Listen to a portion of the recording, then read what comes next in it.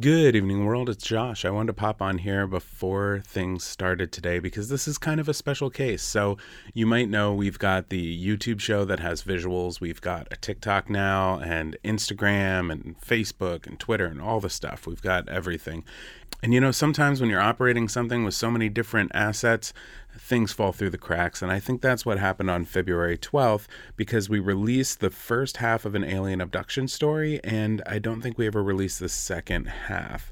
So today we are, but I thought, since so much time has passed by, it's now April 30th at the time of me recording this, I thought I'd stitch them both together. It'll be a longer episode. Feel free to listen through the entire thing, but if you remember the first half really well, then you can skip to about the 32 to 35 minute mark, depending on how long this intro ends up being. Anyway, I hope you're well.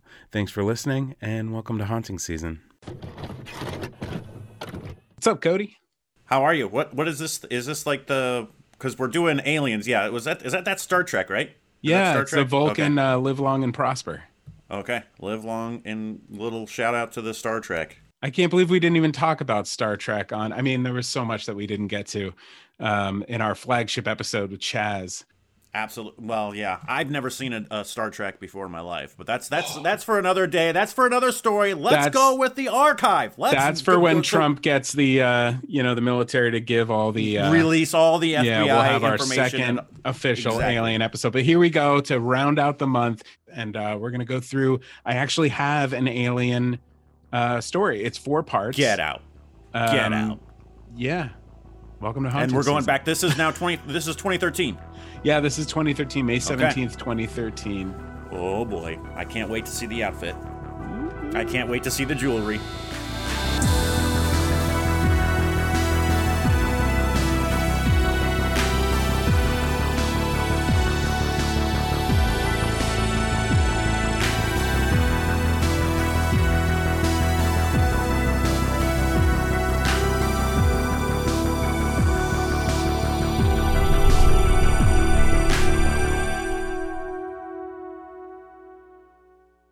Okay, so Cody, this first part, I said May 17th, 2013. It's called Menace in the Yard. This is the 8th story that I put out. Not the 8th video, but the 8th story. And it's part 1 because there are 4 parts to this story. So I just sent you the link. I haven't seen this since 2013, and oh my gosh, I'm nervous. Oh man. Okay, I'm gonna go ahead and hit the link here. First part's 11 and a half minutes, so I'll see you on the other side. Hat, no. Frack, I hate this hat. Good evening, world, and thanks for coming to check out Haunting Season. Spooks and specters are not the only thing that we do here. In fact, the word paranormal stretches to all kinds of interesting things, so don't be surprised if the answer isn't always a ghost. So today's story is one I've written as a piece of fiction, but it is based on facts and locations in real life. And although this story is fiction, there are reports of events like this every year all over the world. Here's part 1. I was home alone. The little girl already off to school. Wife hit the road an hour ago for some big shoot in the city. She's a camera operator. And today she had a gig working on some ad agency's video, top secret. Couldn't even tell her husband. I work from home, I'm an editor. Between the two of us, we figured we'd use our skills to make feature films, movies. But one unexpected pregnancy later, here we are, stuck doing corporate video. Don't get me wrong, Alice is the best thing that has ever happened to us. She's perfect. She's a perfect daughter. She's fun, creative, beautiful. So anyway, I have this bad habit of smoking when the family is gone, and the second they were out the door, I was out back having a morning cigarette and coffee. Neither of them knows, really. I hide it well under layers of clothes and mouthwash and constant cleaning.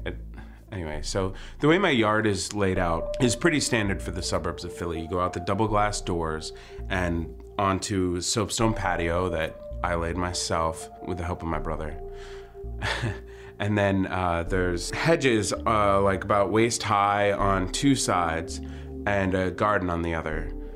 And then the glass doors. And then we have the standard patio furniture, the 4 chairs, the table, the umbrella. Out to the right is a tree that I planted the day we moved in. Who could believe it's been 5 years? It's really coming into its own. And then over to the left, we have a swing set, again, that I put in myself. It's still in good condition, a little aged over the years. And then we've got a brown fence that runs around the yard, and the rest is grass. Nice, fluffy grass. When we moved in, it was all dirt. No tree, no patio, just a big flat pat of brown, dry dirt. I literally put everything in its place with my bare hands. The tree, the patio, the hedges, everything, all planned out by me. I know this yard like the face of my wife. I never liked the back of the hand analogy. They told us when we moved in that the previous owner had wanted to put in a pool, but that they ran out of money, and that the man had gone insane and lost his job due to unpredictable behavior. I'm guessing he was violent. So the bank seized the house and we got it for cheap. It was nice. We kind of needed that break. This particular morning, I noticed something weird, something off. So I took my scalding hot coffee and I placed it on the patio table, taking a long, hard hit from my cigarette.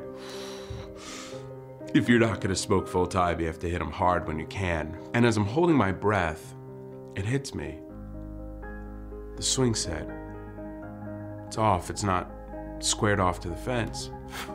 It's been there for 3 years, and when I installed it, I spent hours measuring the holes, the post dug into the earth, founded in cement. I had done a good job. I felt like a real man. Taking another long, hard hit of my mood stick and leaving it between my lips, I grab on a post and I shake it. Steady as a rock. Huh. Maybe all the years of swinging has slowly moved it day by day in the world's slowest collision course for my house. Huh. I finished my final drag as I walk back to my coffee, and holding the smoke in my lungs, I flick the butt of my cancer stick over the fence into the street where no one will find it. And I start to get lightheaded, and I exhale into my coffee cup, creating a faint little tornado of smoke. Time for work.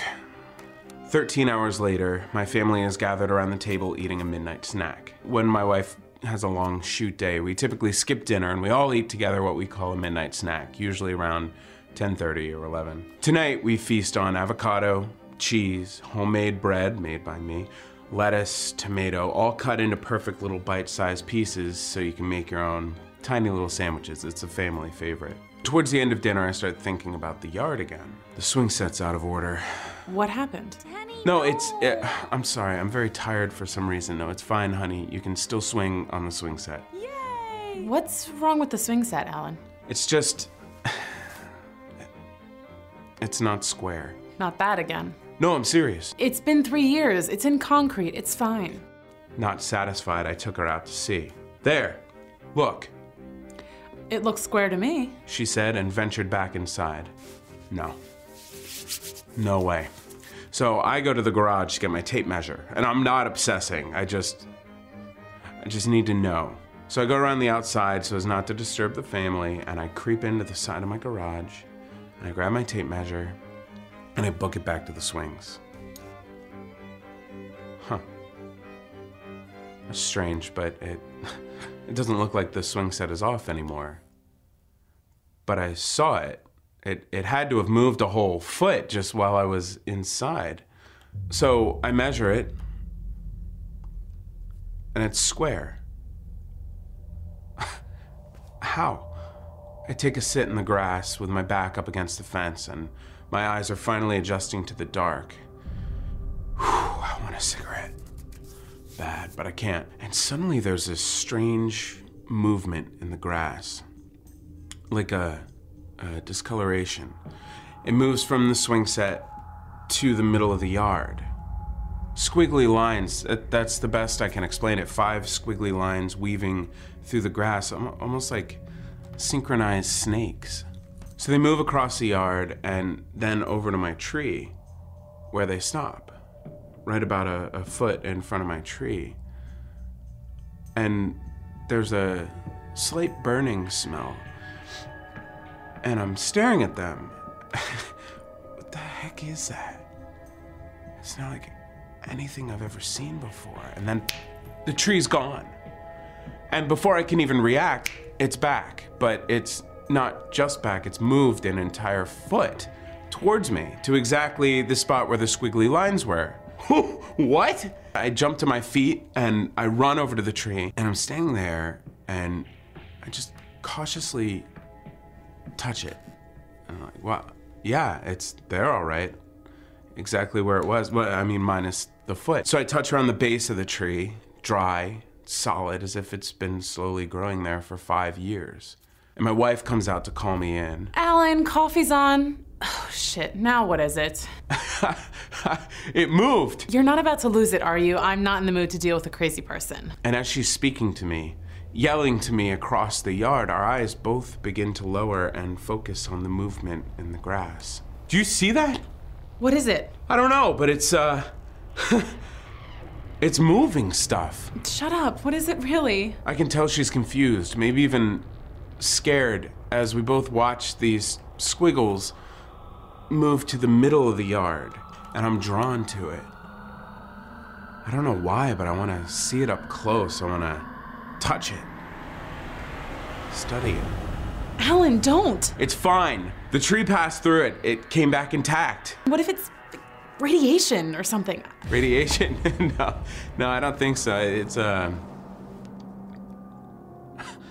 don't know what it is. And so I'm moving closer and closer to it, hypnotized by its strangeness. And the closer I get to it, the more it seems like a physical imprint in the ground.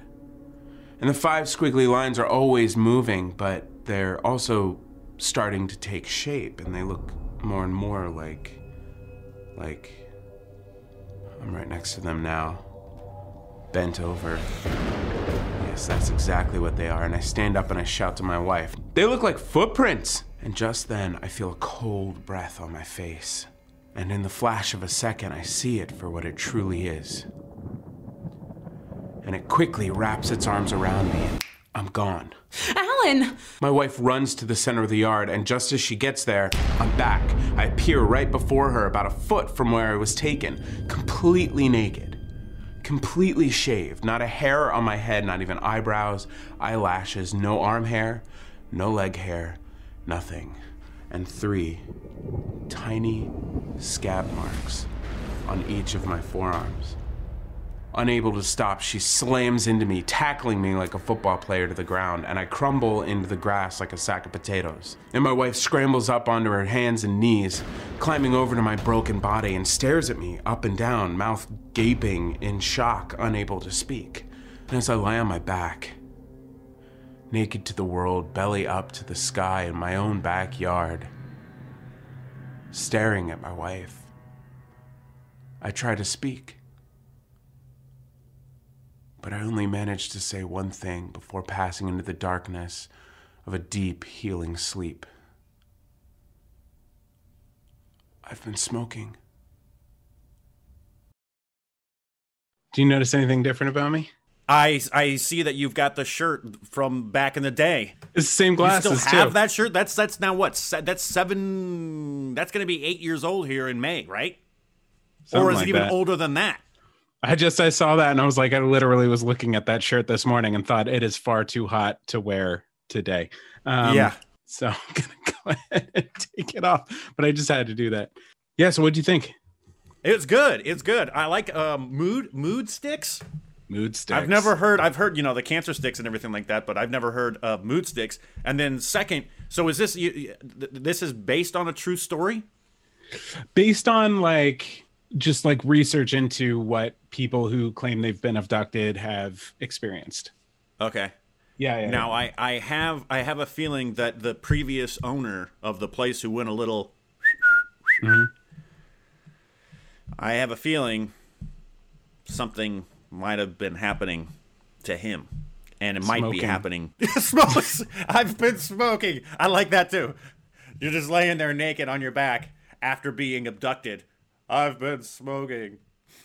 been smoking. Yeah, I like that. I it's always weird to revisit something you haven't thought about in so long, and I don't remember writing this or performing this at all. I feel like there's like little bits of like, I've always loved Philip Seymour Hoffman, and I can tell, like I can see that in my performance. Not that I'm like at that level in any way, shape, or form, but I can hear parts of him in my speech patterns. Totally. Yeah. It's a very good performance. I mean, every single one of these things, I'm blown away. No, I swear. Like just the storytelling and the way it's delivered is like really good. And then also like there's edits, but it's not like overly edited. You know what I mean?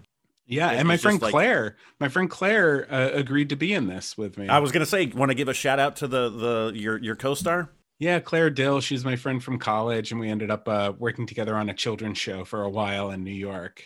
All right, shout out to Claire. Yeah. Let's see if she's in part 2. All righty. In my wife's reality, I was only gone for a second, maybe 2.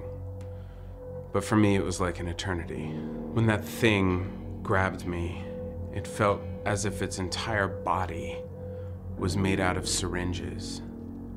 Every inch of my skin felt millions of little pricks, followed by what felt like an injection of fluid. A pressure under my skin, feeling like I was expanding a centimeter around my entire body. I was engulfed by the thing. It squished into my face, and I couldn't breathe, and everything went dark. And I struggled, trying to move, to breathe, but the liquid was keeping me at bay. It felt as if water was underneath my skin and jelly was completely covering me. I couldn't move even enough to panic. What is happening to me? Where am I? My heart rate slowed to a near stillness. I don't know how much time had passed before I caught a strange smell. There's no real comparison that I can make to anything familiar. It was like smelling this meant color. If you could smell a box of crayons, but it didn't smell like wax, it smelled like the color. I can't explain any more than that because it's not something I've ever experienced before. Suddenly it hit me. I can breathe. And I slowly sat up on the floor of a metal room. A cylinder. The floor was black, but somehow also the source of light for the room. It was a perfect circle and about 12 feet across. And the walls were seamless as well, also clean, but with a brushed metal surface with a ceiling to match. I started to stand up, and I found that my body didn't feel as heavy as it usually does. Although the surroundings were made of seemingly heavy materials, there was an airiness about where I was. I mean, the ceiling was 15 feet above me, but I felt like if I gave a good jump, I might be able to touch it. I just felt so light. So I gave it my all. I squatted to jump, and then I heard a small click, which made me hesitate enough that my jump didn't end up being full force, and just missed it. Dag. But as I come back down to the floor, I realize that I keep going. I mean, the floor looked the same, but I was slowly floating down, and that's when I started to get afraid.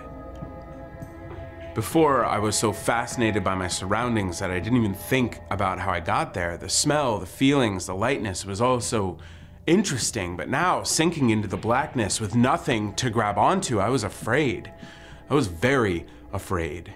And as my chin passed the floor level, I looked up at the cylindrical room that was my brief entertainment as a black disc slid over the opening and projected dark light down from an invisible ceiling.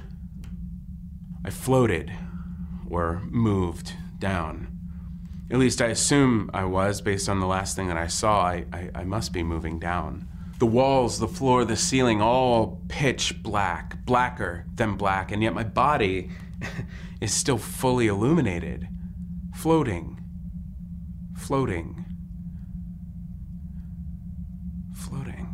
A feeling only very few men and women in our lifetime have ever felt in space.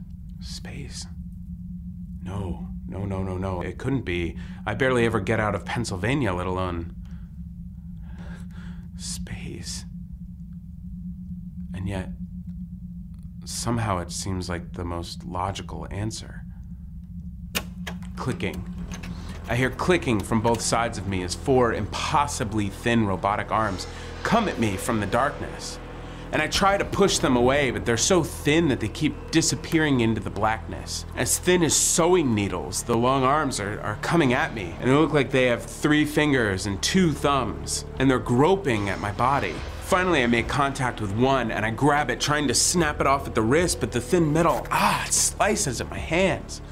How could it be so strong? 2 of the needly arms grab my wrists and dig into the skin like wire, cutting deeper as I struggle.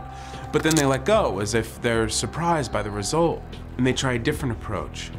The 3 fingers of each hand penetrate deep into my forearm, digging into my muscle tissue, and the thumbs injecting likewise into the opposite side, pinning my arms up so that I can't fight. And I let out a scream, which can only be seen and not heard, and it looks like a golden vapor, like very fine glitter, floating in a mist. In agony, I'm kicking at the remaining 2 arms, which are pulling at my shoes.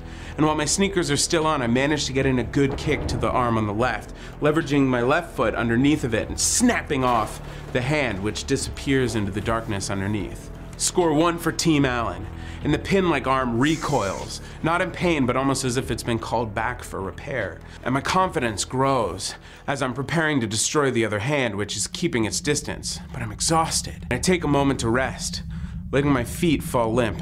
The only positive to this situation is the lack of gravity. If I were actually hanging from these penetrating fingertips, I would be in total agony.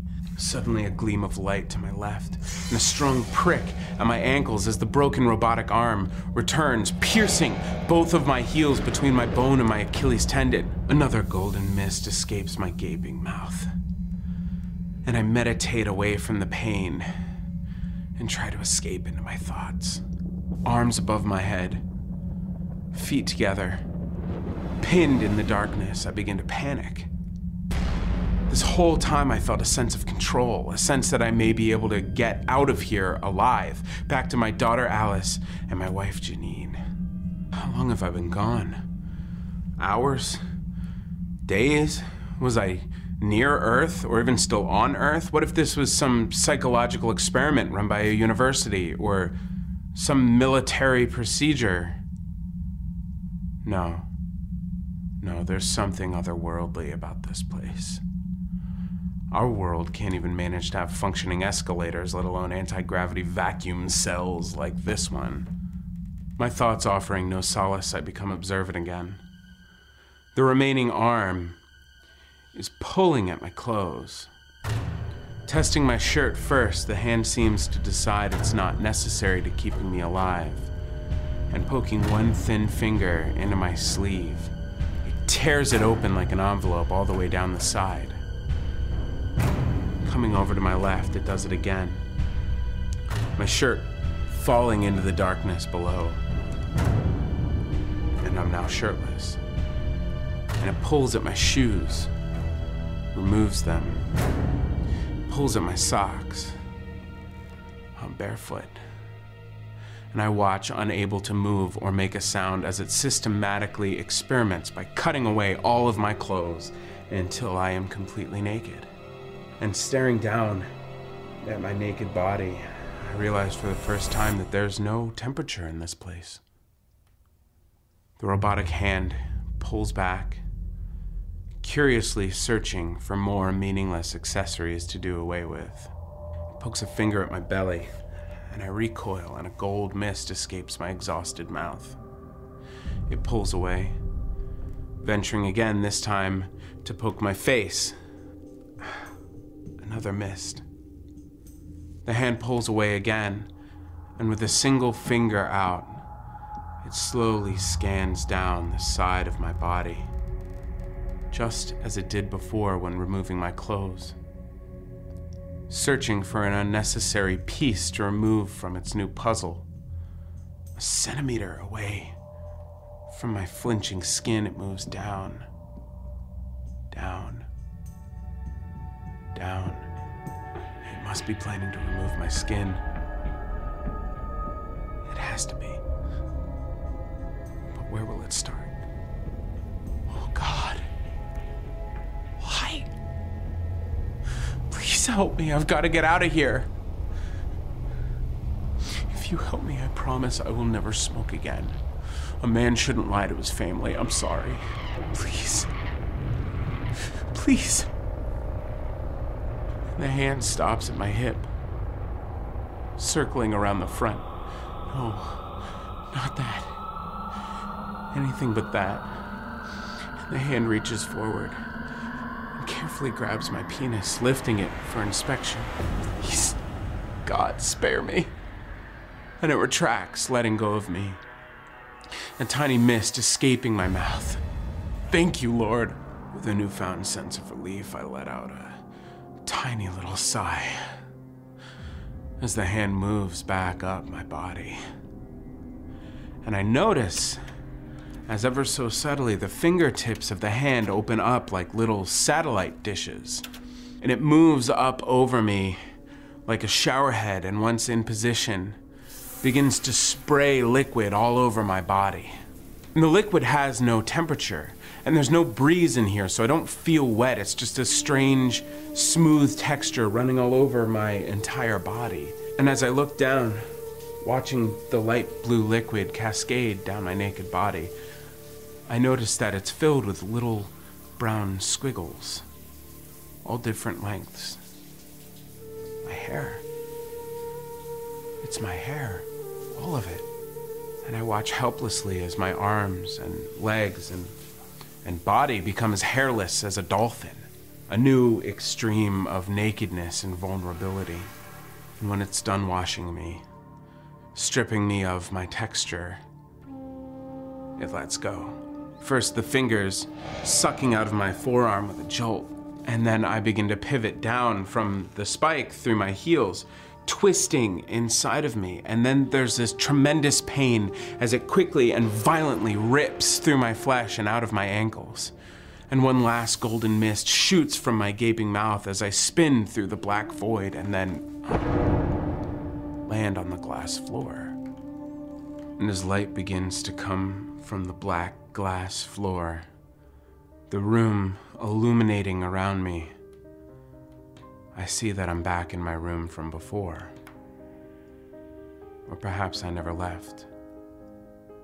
And I try to stand, but the exhaustion overwhelms my body, and I slip into a heavy slumber. Woo! How's it gonna end? Guess you have to come back next week to find out. On a bear! Wow. Joshua, I thought we were going to go into the probing. I thought when the finger started slowly moving down, I thought, oh boy, here it comes. We talked about this, and it's on all, like most alien abduction things, we always get to the probe, and I thought, but then it went a hard right. So that's awkward. I bet you didn't think when I asked you to do an archive episode today that we'd be referencing my penis. No. But you know what? Normalize male anatomy. We have had so many years of the female anatomy just being on blatant display. Where are the penises? You know, Game of Thrones kind of, toss some of that out there. I'm just saying, let's normalize male anatomy. No, but in all seriousness, one thing about this episode that I realized, and it references back to part one, is the idea of lost time. It's a common theme that we hear all the time in abduction stories. You know, in part one, my character, he's gone, and then boom, he's right back. But his experience, now we're finding, was much longer. And so that this can be a common theme in real life abduction stories of people who experience a long loss of time, and they come back and people are like, you weren't gone. But it could have been like a month for you in that being, abducted. Or years. Yeah. And it could be the opposite too. Like, the person's missing for an extended period of time, but for them, they're like, what do you mean? I wasn't gone. Like the fire in the sky. And then they go, and then they go through the trauma and the, grieving and all that kind of stuff. Psychotherapy and all that stuff. And maybe it comes back and they're like, there were aliens. It's good. And then also I was curious to know about, like, I don't know if I'm reading the little, the subtitles there. I'm kind of following along. But there was a part where it says dag, and I thought, oh, I bet it's just a misprint. He's going to say dang. And then you go, dag! And I was like, what the? Is that something that's like is that a regional like term? It might be. Dag? It might be. So I grew up in New Jersey, Pennsylvania area. My dad always said dag, like that was his way of being, oh, dag, you know? And I think that was something he picked up in college. When I was in college, I was acting in a senior thesis film for these guys called the Epic Boys. And they're friends of mine. And they had written into the script dag like several times. There was even Dag cereal was one of like the fake cereal boxes because you don't want to use name brands on screen. Yeah, so I don't know where it comes from, but it's been a part of my lexicon. Yeah, my vernacular. That's I mean I've heard dag, dag nabbit. But yeah, I've never heard dag. Who knows? It might dag. like trace back to like gold digging times, It's like it means finding a piece of gold. Dag. Who knows? There's probably some sort of history to the word, but I have no idea. My favorite part of this episode is I wrote it down exactly. I'm staring down at my naked body, and I realize that the microphone is above me because you can't hear me anymore. That's an actor's intuition. That was an adjustment where you realize, oh wait, I can't be looking down. Yeah, that's me always judging myself. This won't get any more explicit. There's not going to be any sort of surprises here. That's right. You haven't really watched these things in 7 years. Yeah, I can barely control my mouth now, let alone past me. I have no idea what's going to happen here. All right. Well, let's let me put my seatbelt on here and get ready for Act 3. Ooh.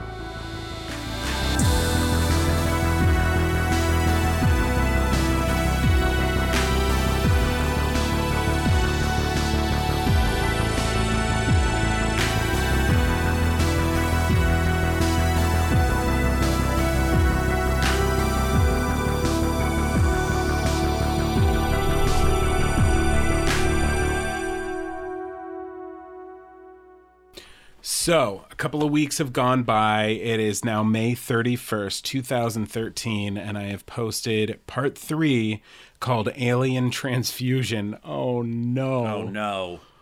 Oh, dear. Oh, boy. I don't know what's going to happen here. We're about to find out. So here, Cody, I'll send you the link. And okay. Oh, I hope I can make eye contact with you after this. Here we go.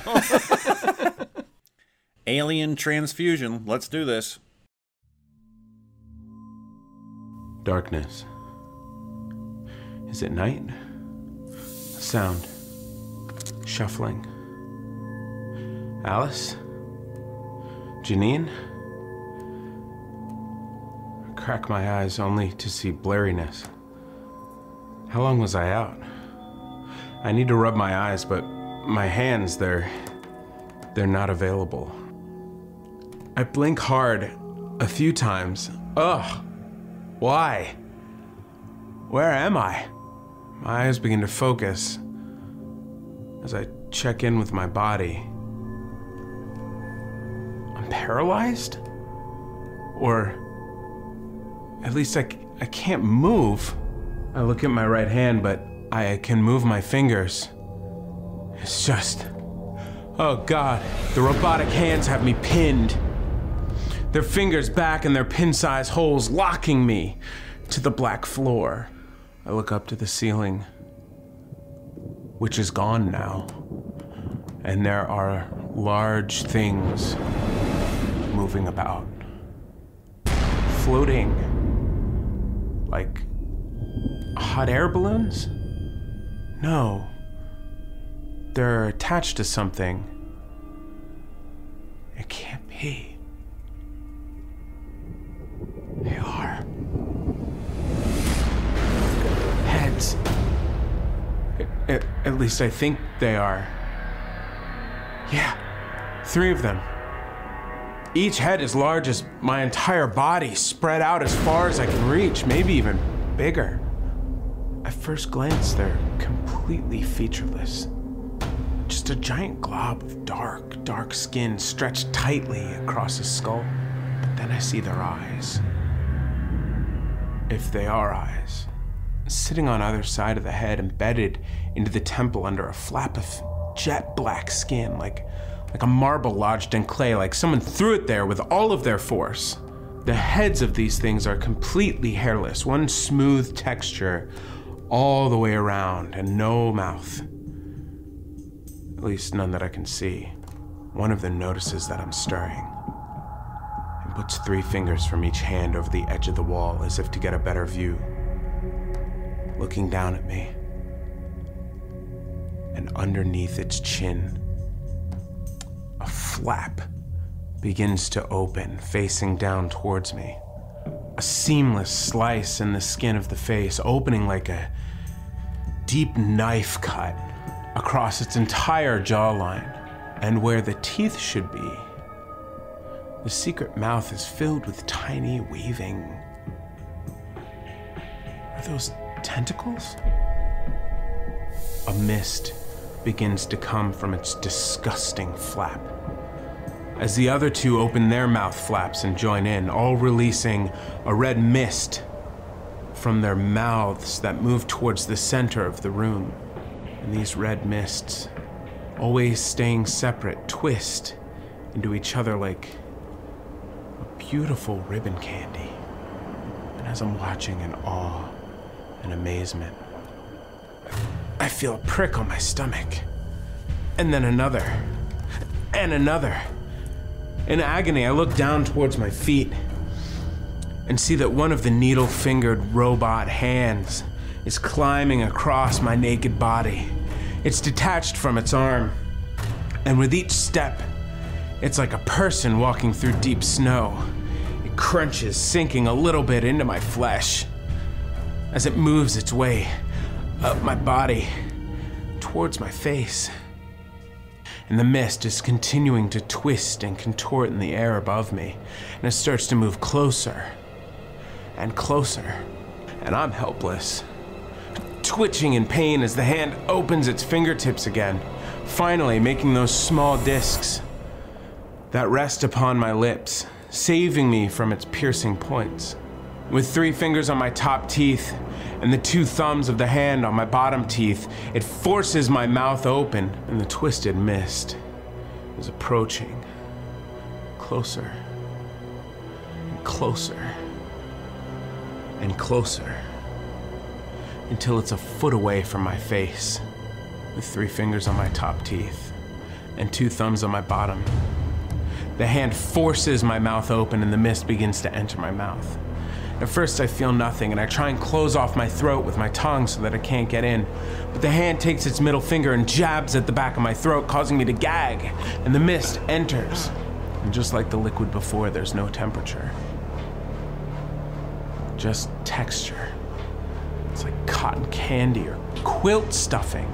It's like swallowing a sandwich whole, forcing itself into my body, rubbing together. If I had any hair left on my body, I'd be completely covered in goosebumps. And as I'm stuck, pinned to the table, my eyes are darting around, confused. I'm afraid. Is this all going to fit inside of me? And where's it going? More and more of the mist enters my body, inch by horrible inch. And I can feel it entering my bloodstream, coursing through my veins. The blood and mist thickening and slowing my system down, making my heart work harder and harder. Little electrical shocks are happening in my brain, flashes of memory.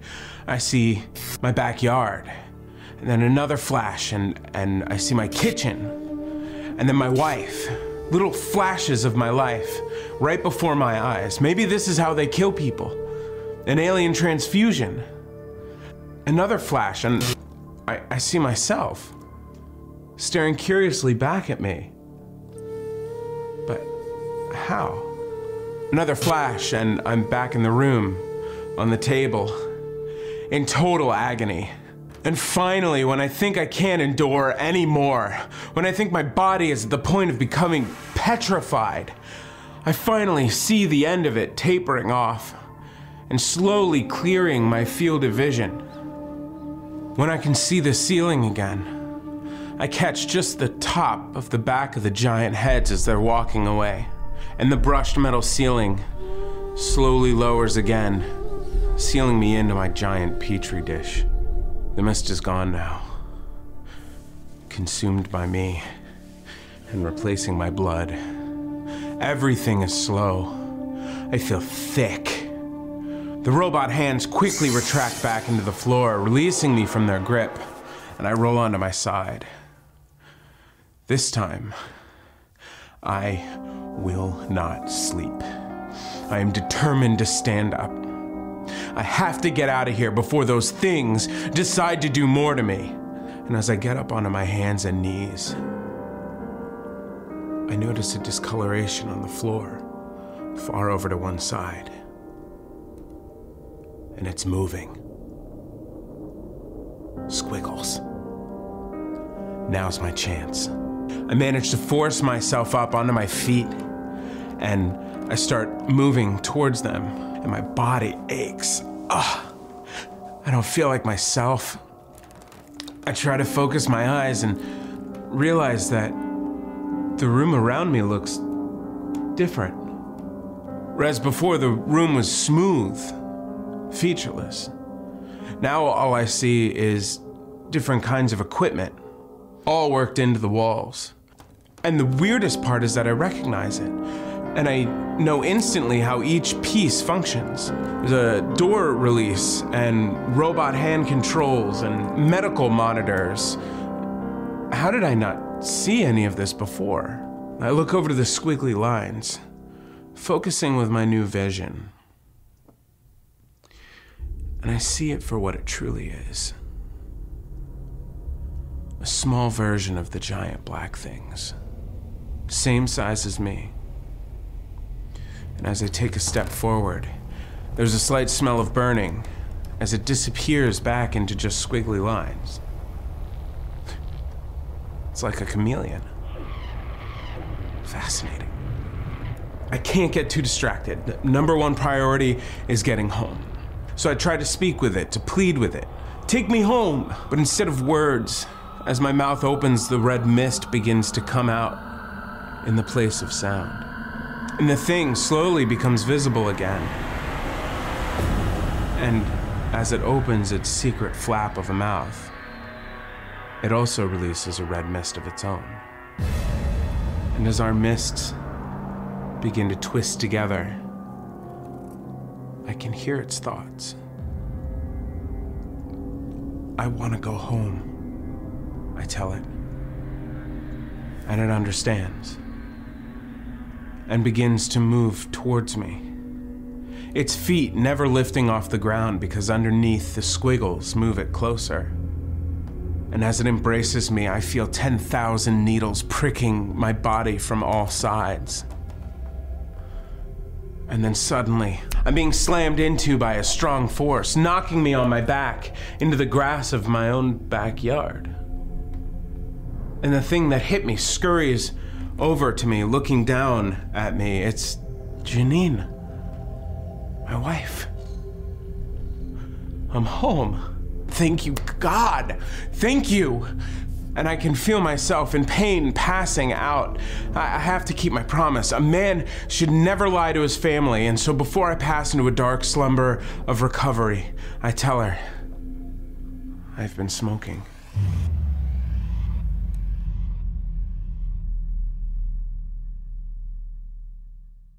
I'm not sure how much time had gone by before I woke up in my bed.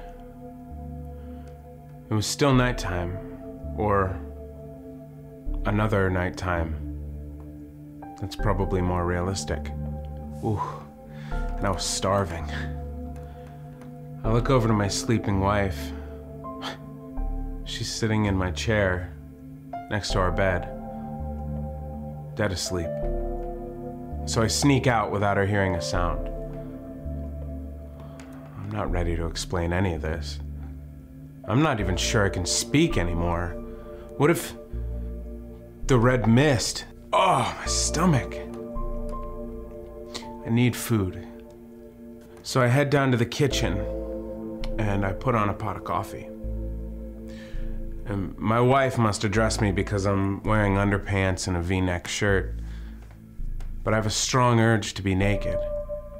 So I take off my clothes and I toss them into the basement. That night I sat and ate just about everything in the fridge, countless vegetables, Whole blocks of cheese, jam, butter, anything I could get my hands on. And a whole pot of coffee. It's like I've never eaten before. Not even tasted food before. It's all so new and amazing. I've always liked food, but never like this. After I ran out of options, I wiped my face, and I realized that I had stubble. And this repulses me. And I run for the bathroom, and I shave. Not just my face, but my entire body, ridding myself of the disgusting hair. And as I've just finished, my wife comes into the bathroom. Alan, what are you doing? I say nothing. I just look at her. What happened to you? What if the red mist comes out? What if it's poison here on Earth? I just look at her, holding my arms across my body, turning away. Don't you know who I am? I try to tell her with my eyes. I try to tell her that it's going to be okay. I try to tell her that I love her. And there's a small glint of recognition from her. A sparkle of hope. Okay, you don't want to talk yet. Okay, I get it. That's fine. But you're a mess. Let's just get you cleaned up. So she runs a bath, and I'm finally able to relax. Physically. Mentally, I'm still clueless as to what's happened to me. And if the poison inside me is a threat to my family. But for now, it doesn't matter. I'm back. With them. And that's enough to be grateful for. Or are you? Oh, God. Oh, hey! I had to grab Cornelius. It's the corn I dog. got too scared. Yeah, I'm thinking, well, one, I'm getting like serious, like now that you said it, the Philip Seymour Hoffman vibes. Definitely picking that up. Ooh, all right. I'm thinking there's some sort of transformation taking place. I think there might be something going on here. Yeah, there was a false ending there where you're like, oh. I know, right. And then I'm reminded of something that Jess once told me. What if these aliens are actually just teenagers, like rebellious teenagers, where their parents are like, "Do not go to Earth." Do you understand me? Like crank calling, kind of stuff. Where as a kid you'd be like, "Okay, you guys don't go out toilet papering, don't do anything like da da da da," and then like the ones who would be doing stuff like probing and this kind of stuff and making contact are actually just like unruly teenager alien kids that are like, I told you not to go to Earth. There's a theory like that in that documentary we watched, The Phenomenon, I think, where it's like, what if that's like Earth is like the Las Vegas of the universe?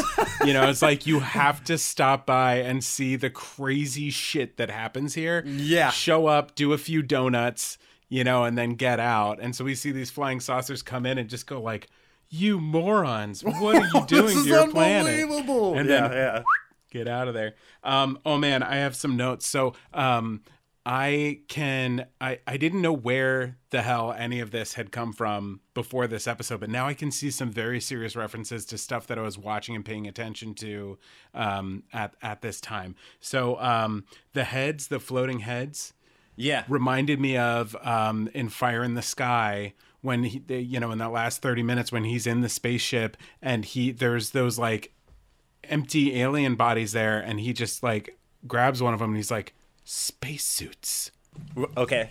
So gotcha. All right. I so think that's those like a subtle, yeah, kind of nod. I was gonna say when you were talking about the shapes, I was reminded of another total cult classic, great alien movie, and that's Killer Clowns from Outer Space. I remember they had those like cotton candy kind of, like little. I guess they were like they would eat or they would drink. They would put bodies inside of them. But I was like. When you were describing the heads, I was like, oh my God, I'm reminded of Killer Clowns from Outer Space. Cool. And I don't know why we didn't talk about that one, but go ahead. I've never seen it. Oh my God, you got to watch it. Yeah, and then the deep snow, the crunching of the deep snow is a reference back to myself, to my first story, Hilltop. Right, going up to the loony house.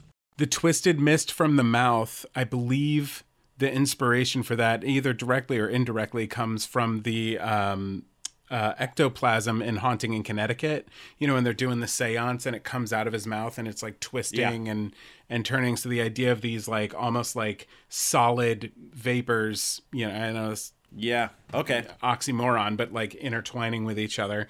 And then... Yeah, I thought the flashes were so cool on the video version of this. If you're listening to the podcast, this makes no sense. But on the video version, the YouTube version, the visuals of like flashing and seeing the kitchen, flashing and seeing the backyard, flashing and seeing my wife, like gave me a little bit of goosebumps. It was kind of a cool effect. It was, and that was like, you know, I would assume this is like kind of like a small budget. Yeah. What you were working with. I'm just assuming. I'm going to jump off a ledge here and just go ahead and assume that this was like a kind of a, you know, a tight budget, small budget. Yeah, I don't want to reveal too much, but it's me, a black curtain, and a microphone. Well, and then you see yourself, but then there's also like you see yourself, and then there's also like the flash to the kitchen, which is really, I mean, for what you had, it's really, really good. Yeah, it turned out pretty cool. And then I was naked again. I know. Not visually for anyone listening to the audio version. It's just you're having the same experience. I'm fully clothed in the video.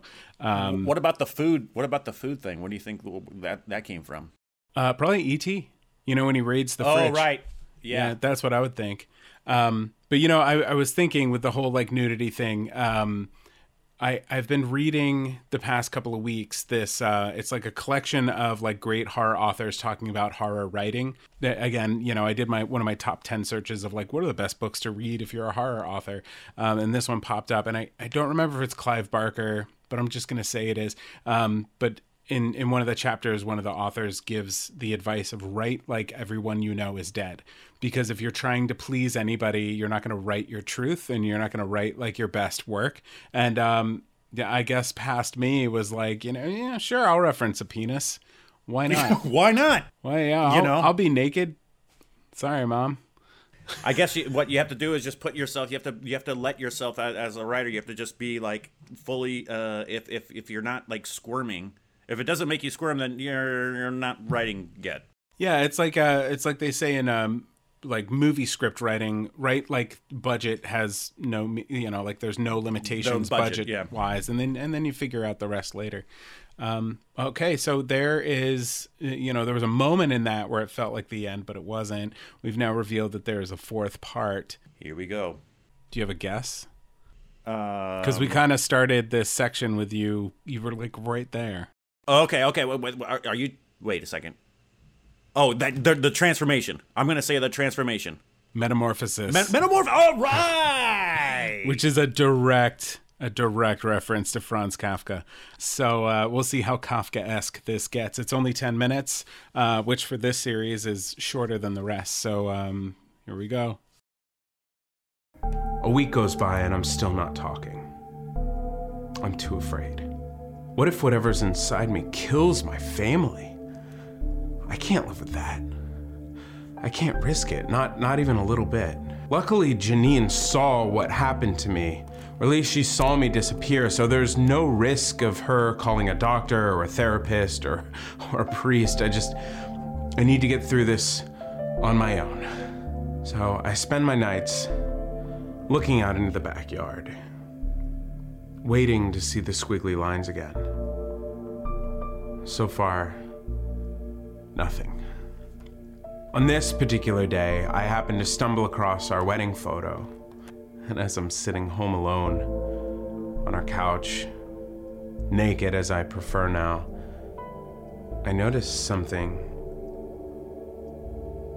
Compared to my thumb, in the picture I look awfully pale. Extremely white. Or is it... I get up, tossing the photo on the couch, and I sprint for the bathroom. And looking into the mirror, I realize, for the first time, that my skin is significantly darker than before. No. I actually say it out loud into the mirror. No. No. Speaking out loud for the first time since the abduction. There's no way. Ha. No red mist. Ha. Ah. All these days wondering. Wasted. But how could I know? How could I know the red mist wouldn't be there? Waiting to kill. So I begin to talk out loud. Okay, calm down. This is bad. Okay, maybe it's my imagination. I look down at my hands. They're dark. Could I be turning into one of these things?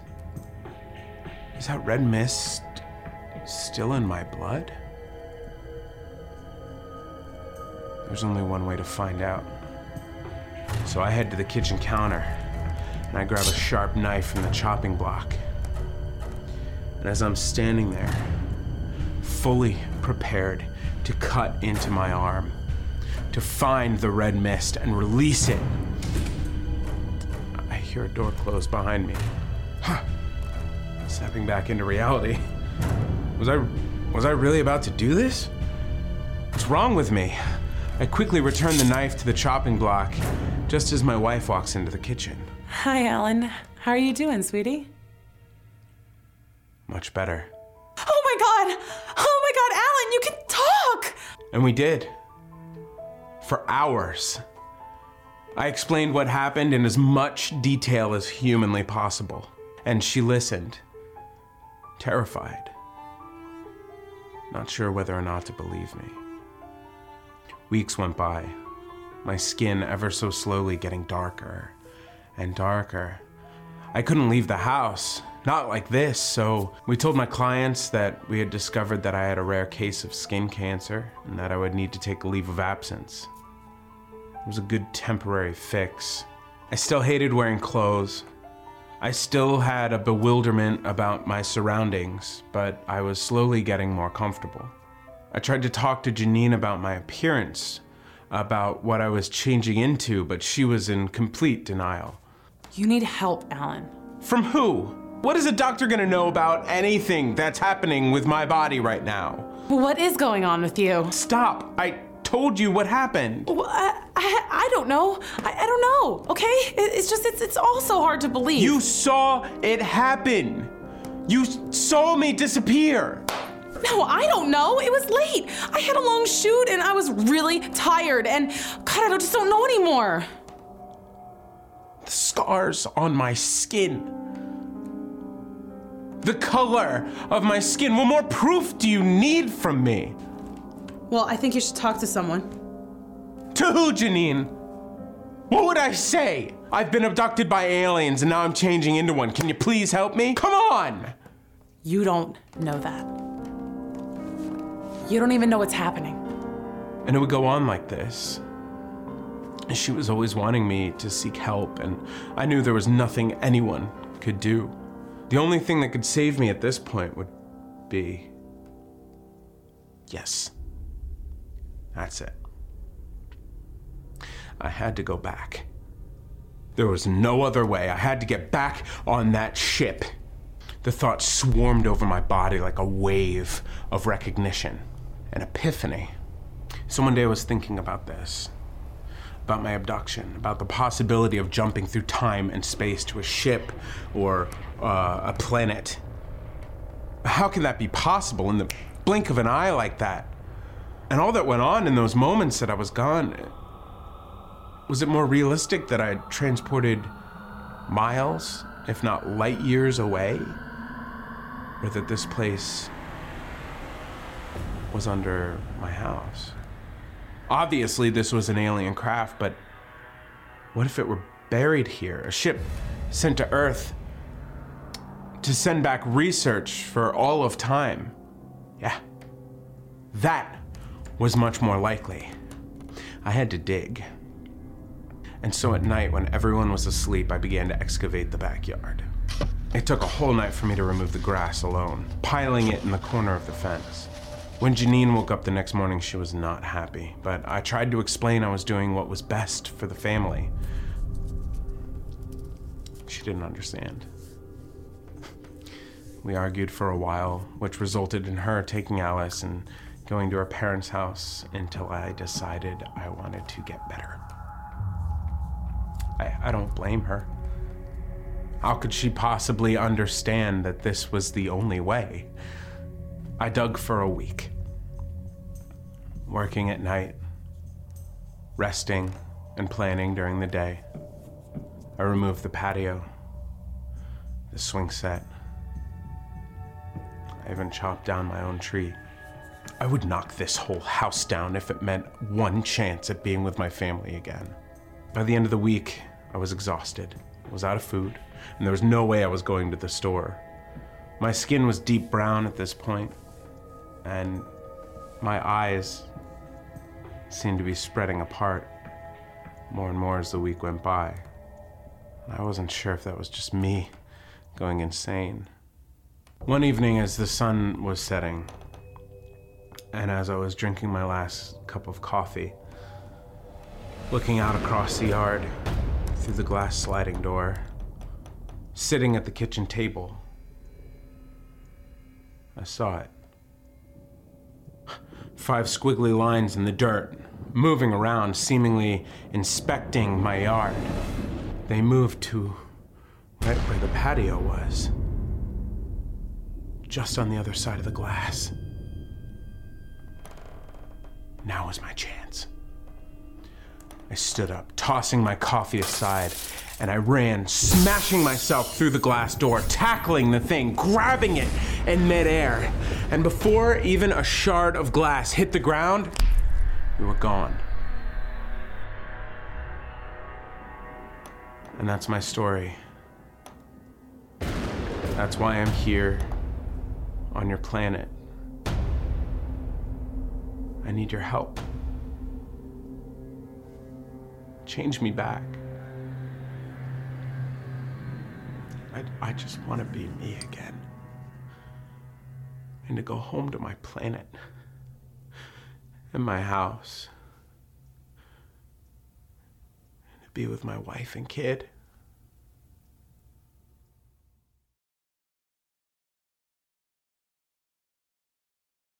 I didn't expect that ending. Wow. Cool. What a performance. I mean, the acting back and forth. Yeah. That was really good. That was very dramatic. Yeah, you could tell Claire and I trained together. Yeah. Back in college. That was very very good. And so then I also like the throwback to where you were digging, and so then that means, like, I get it now, while the guy was digging a pool, the guy who previously lived at the place, and he was trying to, like, make this or dig a pool, but we now know what he was actually doing and why he went nuts. Yeah, and maybe he made it to the mothership or the planet or whatever also. Yeah, because he just disappeared, right? Yeah. And then the bank foreclosed on the house, and then you took it over. Or maybe he's the 5 squiggly lines coming back, trying to get back, and keeps running into me. I love it. What I don't understand about the writing of this is why have a daughter if she's never going to be in the episode. Alice, what was she doing? I don't know. I guess maybe to bring in, like, oh, it's you're a family man. Family man. I guess, like, lots of homework maybe, But the digging, another reference to movies I was watching at that time, Stir of Echoes. That whole movie's about digging. With Kevin Bacon. Kevin Bacon. Yeah, Kevin Bacon. I was also, at the very end here, I was starting to get, like, a little bit of, like, The Shining vibes about somebody who's just gone way over the edge. Mm-hmm. And then there was, like, some sound effects I was picking up on that I was, like, hearing a little bit of, like, Shining-esque kind of stuff. And it's like, this guy is obviously, he's gone and he's not coming back. Yeah, well, and physically transformed too. So yeah. So at what point do you then become the abductor? Yeah. That was kind of freaky too when you started talking about your eye, the character's eyes starting to go a little farther. Could you imagine? You're like, oh my god. Well, I'm like getting darker. It'd be like, oh shit. Well, okay, maybe I just have a skin disorder, or maybe it's just like a pigment problem. And you could go to the store and you could, but when your eyes start going, that's when. Yeah. That's when you've got some serious shit going on. Yeah. Wow. It's a good one. And that's a 4-parter. That's a 4-parter. That's a long one. We had to break it into 2 episodes. I got one major important question for you before we end this. Oh, boy. Okay. How far down do you think you could dig in a week? Oh, my God. In a week? With a shovel? Yeah, wife's gone. You got a shovel. You got the whole backyard. How far down do you think you can make a whole week? I'm going to go within a week. I'll go probably 2 feet. Across the whole yard, that's probably the equivalent of like 70 or 80 feet, right? Like if you were have to be a man, you have to be motivated, you have to be possessed. I mean, I would give up. As soon as the sun started hitting this pink pigment, I'd be like, I'm out of here. Or as soon as I start dropping like a little bit of sweat, I'd be like, yeah, this is Well, maybe that's why he's digging at night. Well, if it was night, yeah, that might be a little different. It's a lot cooler outside. You're not sweating as much. So are you naked while you're doing the digging? Absolutely. I would assume, right? Yeah, absolutely. You got, if you're going to be doing a little dig at night, you've got to be. And listen, this guy's losing his mind. Like, is his skin turning brown or is he just covered in dirt? Oh, right. You don't know. Well, you don't know. What could you dig in a week? I could dig a pool in a week with a shovel. A week? I'd probably throw. I challenge you. You've got a little bit of a backyard. You've got a front yard. Yeah, but the problem is I don't have much of a back. That's exactly what would happen. Is it would be throw it on your back. I'd get like 10 shovels in, and I'd be like on the couch for a week. Oh god. Courtney would come back. She'd be like, "I thought you were digging a pool." I'd be like, I got any Advil? I can't. Oh man. Well, hey, this was really, really fun. This was a lot of fun. Well, so that's our episode, weirdness and all, and man, we're back next week and with a new theme. And at the point of recording this, I don't even know what it is. Well, keep haunting people and keep having fun and stay safe, stay sane, stay healthy, and keep having fun out there. Yeah, likewise.